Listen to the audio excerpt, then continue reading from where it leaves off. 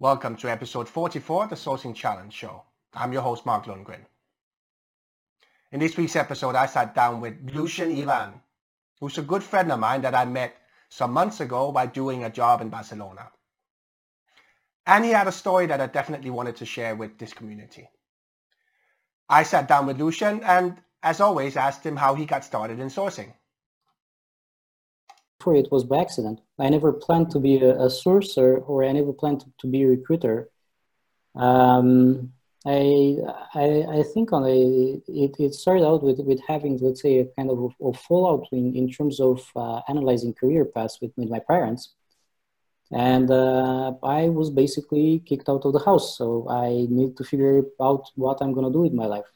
And by, let's say, some circumstances, I ended up getting a scholarship in the US. And lo and behold, when you come from Eastern Europe and you go to the US, you figure out that, oh my God, things are expensive. And you kind of have this nasty habit of every day you need food. So I figure out that, in order to get this, I need to start working. So the first job that I could find, having zero experience in basically everything, was with this management consulting firm, and it was a sort of a trainee job where I started working on business. So it wasn't recruitment, but it touched on human capital. Basically, we were doing restructuring for a large air operator, and I was so proud of my work. I'm working on impactful things, a strategy. I get to learn from incredibly smart people and so on and so forth. And it hit me one day because we got on the criteria on how to prioritize people that were getting laid off, and it was by how many members the families had. And then kind of the impact of my work really hit me. I said, look, if this is management consulting, or if this is a taste of what I will be doing in the future, I don't think this is for me.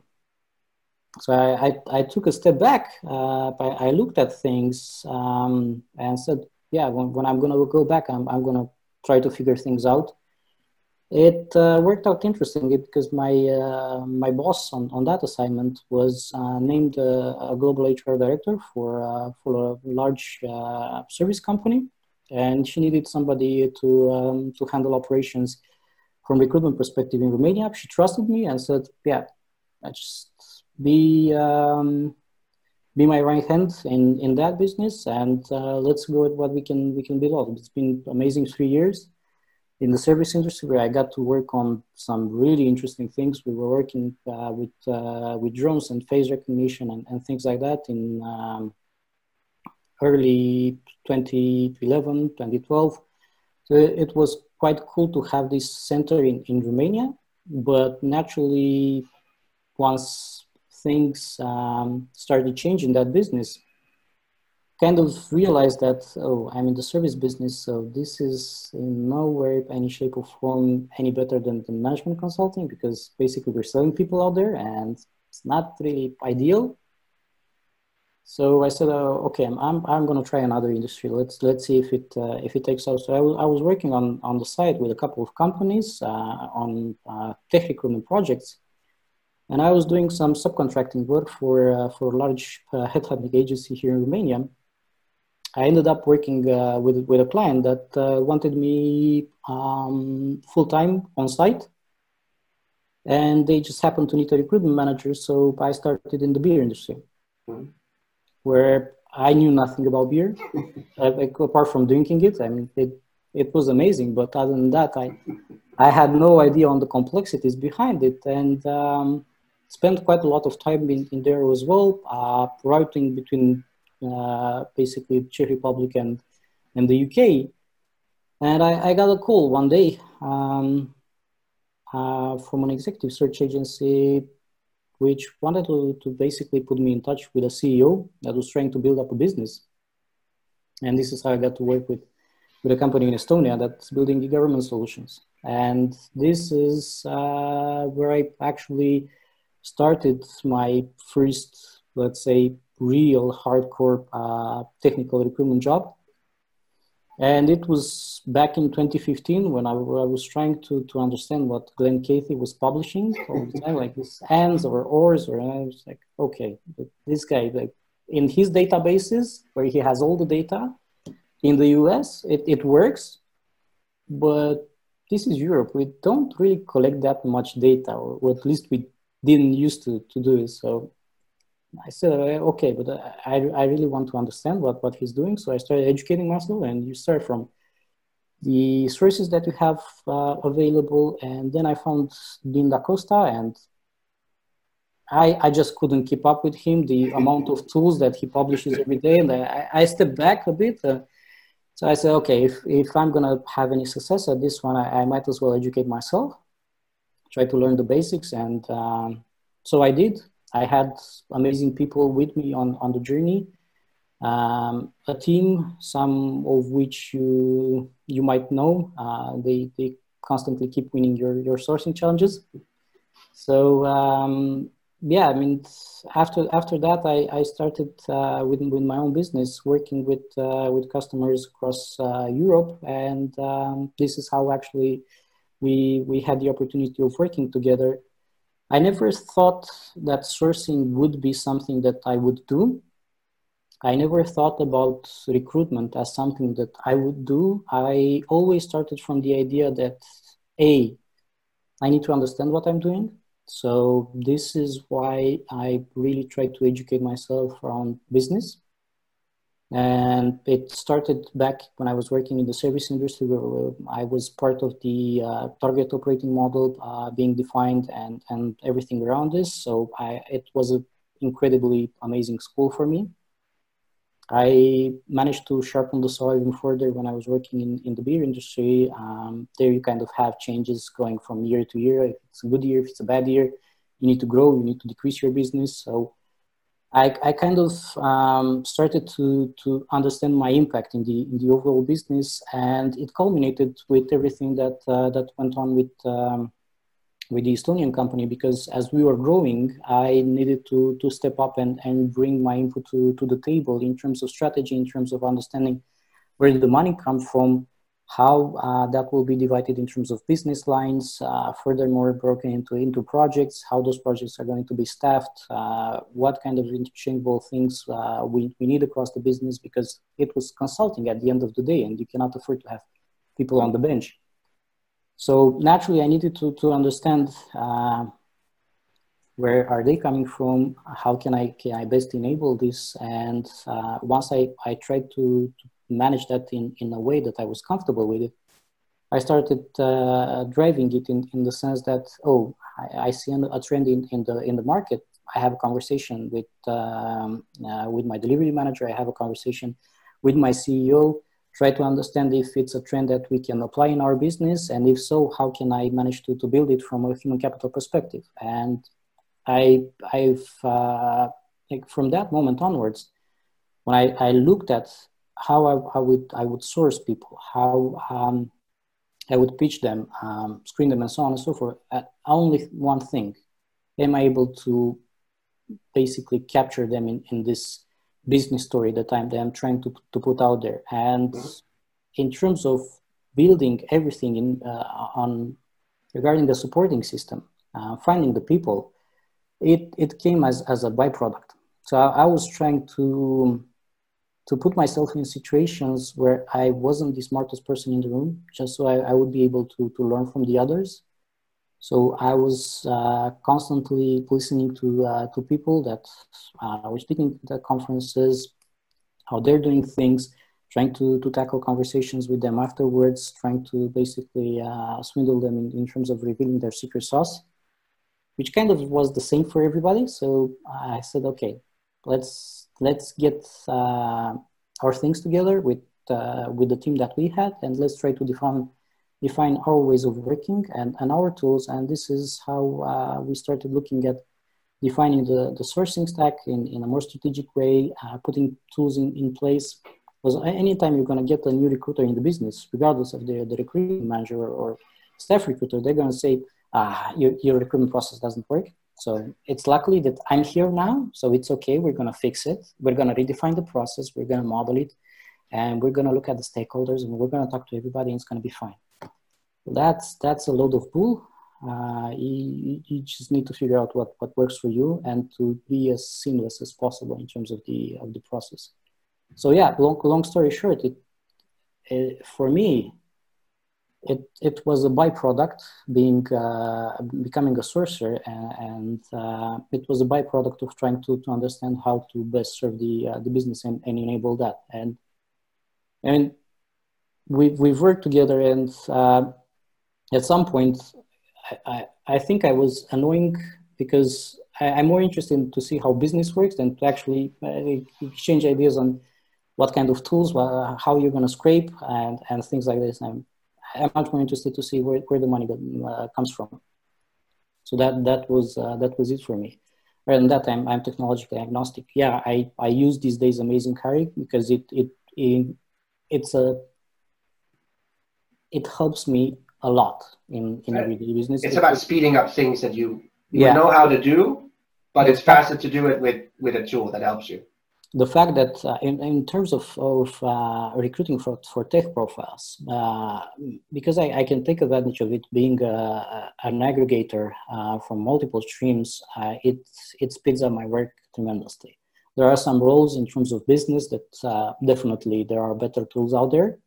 But when it comes to technology, yeah, I enjoy toying around with the idea of building a custom search engine that I update every day in terms of results, harvest the data, try to figure out where do the connection points are, and in terms of having profiles on multiple platforms and so on and so forth. But that would mean probably one day for me. Maybe I'm slow, but no. I like Amazing Hiring because basically I can do in 10 minutes the work that it would usually take me a couple of hours. So that then I can focus my energy in other areas. It's not about finding 100 people. It's about finding the people within the 100 that are actually a good fit and trying to speak to them in ways that actually engages them and matters. To some, I might invest the time in recording myself to speed up things. To others, it might mean more if I send a written message. To some, it works in various ways. So I would rather invest my energy in finding the ways that can help me better connect with people than to actually go around the internet trying to find everything in all the dark corners and being super excited when I found the 10-year-old GitHub profile that still responds and commits, and it's something that something that I can use tools for. And this is why I started learning other things. This is why I got into scraping. This is why I got into mix and match in terms of messages. This is why I got into automation as much as possible. This is why I started learning Python 2 years ago, just to automate as much as possible in order to spend my time more and more connecting with people. A lot of people, there's this latest trend is about OSINT. And everybody is happy around that topic, but nobody really tackles the human side of things. So the human intelligence, trying to actually connect to people, see what pushes their buttons. So I'm more into that these days than trying to figure out which kind of Chrome extension. Dean will always be online for that. I really trust Dean Da Costa on that to do it way better than I could do it. And there are always smart people out there from which you can learn from. And you're one of the few people I know that's both lived and worked in the Middle East as well. What's the kind of big difference from a recruitment point of view between Europe and the Middle East? It very much depends on the category of people that you're trying to recruit. If it's technology, it doesn't. It's not that different. It's not that different because people will speak the same language. They will be interested in the same things, and to a various degree, you will encounter some challenges. Like people will not want to work on a certain platform, on a certain solution just because of religious convictions. They will not want to work with other people because of personal convictions. And that's fine. You adjust to that. But technology is the easy part.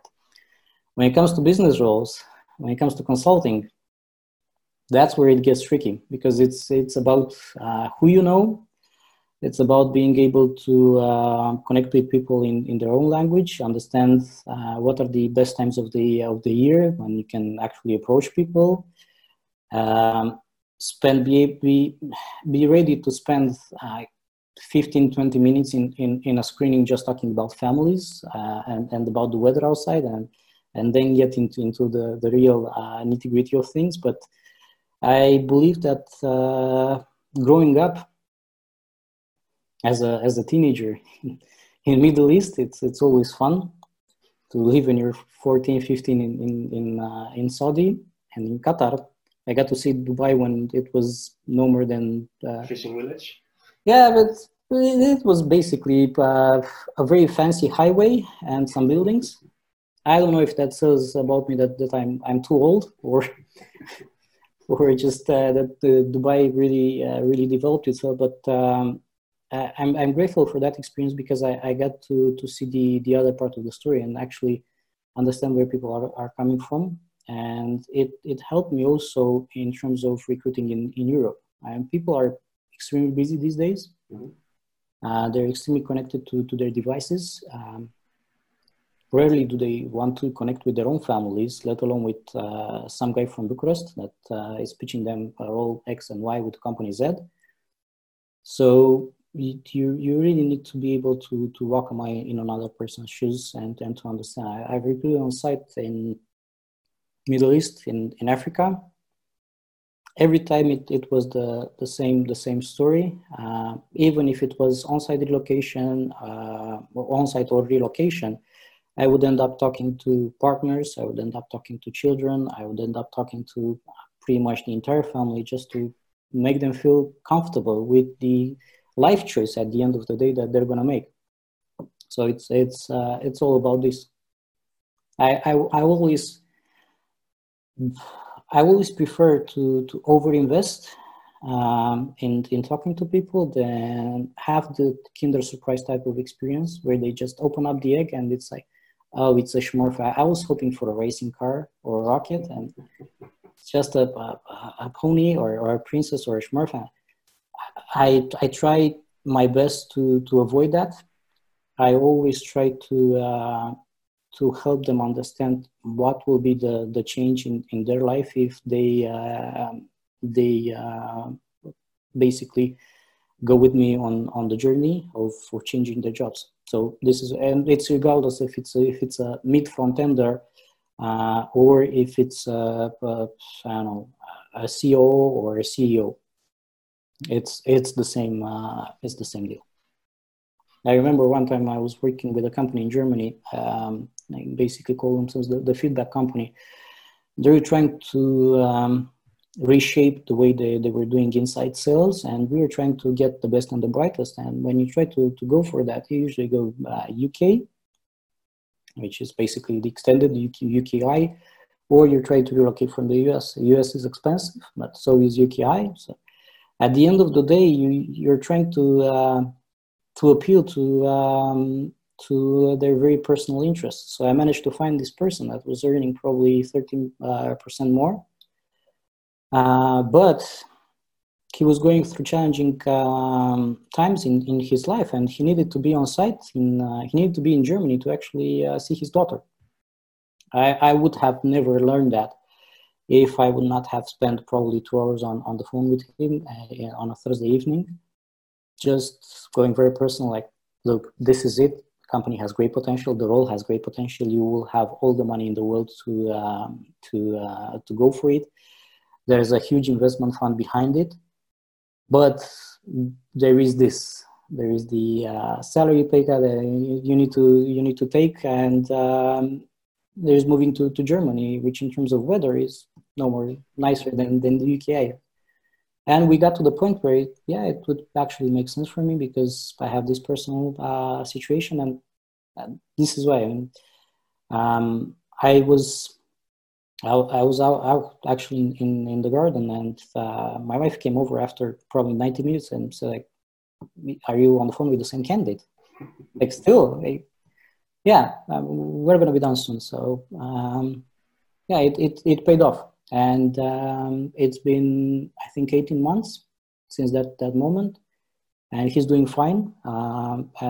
He is actually being groomed to take over as CEO of the company.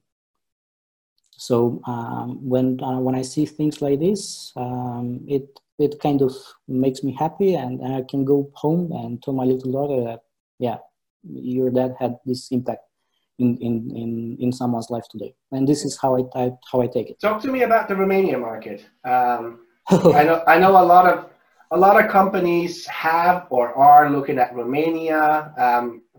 I have an old boss who now has a team in Romania. Yeah. With all the challenges that comes with that.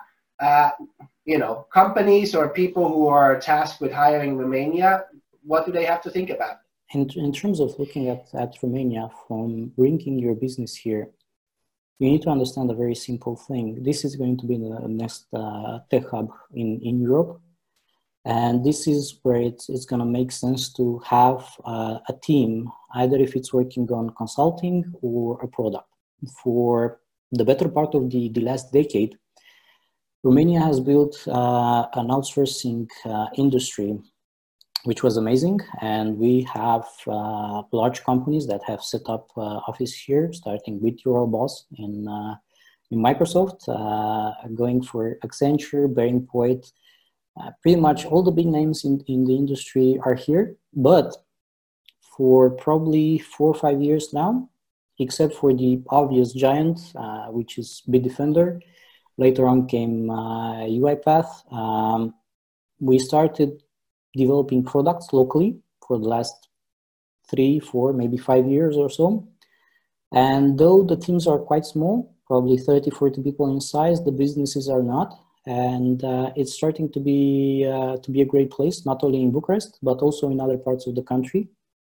And today, though we have a major deficit in terms of IT workers, the universities are pushing out a lot more graduates.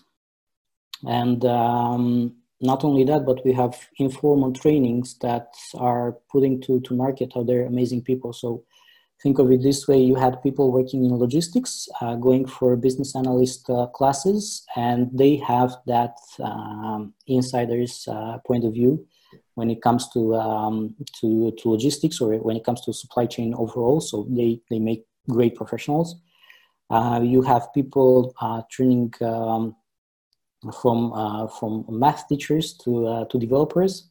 So we have an amazing community around R and Python as well. So things are really picking up. If you're looking at Romania as your next destination to build an office or a delivery center, this is the place to do it. In terms of cost, it is still cost efficient. In terms of human capital, it is amazing. And you have people here not only that were groomed within the local IT sector, but you have people who returned from Switzerland after stints with Google. You have people coming back from San Francisco. You have people coming back from Germany, starting up businesses here or taking on teams here. So things are starting to shape up in the right way. So definitely, this is something you cannot ignore. We do still have some challenges, and this is going back to one of the conversations that we were having at some point. Locally, we are still facing challenges in building up the capacity to acquire the type of talent that we need. So there are still not, let's put it this way, the sourcing community is not strong here. There are a couple of people doing cool stuff. There are a couple of people being exposed to different things. There are a couple of people have worked on international contracts that have worked in different setups, but on a consistent basis, there is no one unitary team that is able to deliver in the right way. So right now, we still have to catch up a bit with what the industry is doing. I think we're going to get there probably in the next couple of years.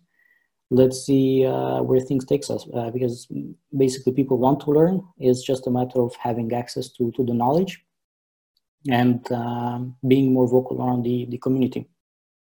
And there are people gathering around, there are people organizing some meetups, there are people organizing some communities, but it's still very much HR driven in the sense, oh, look, let's look at the processes, let's look at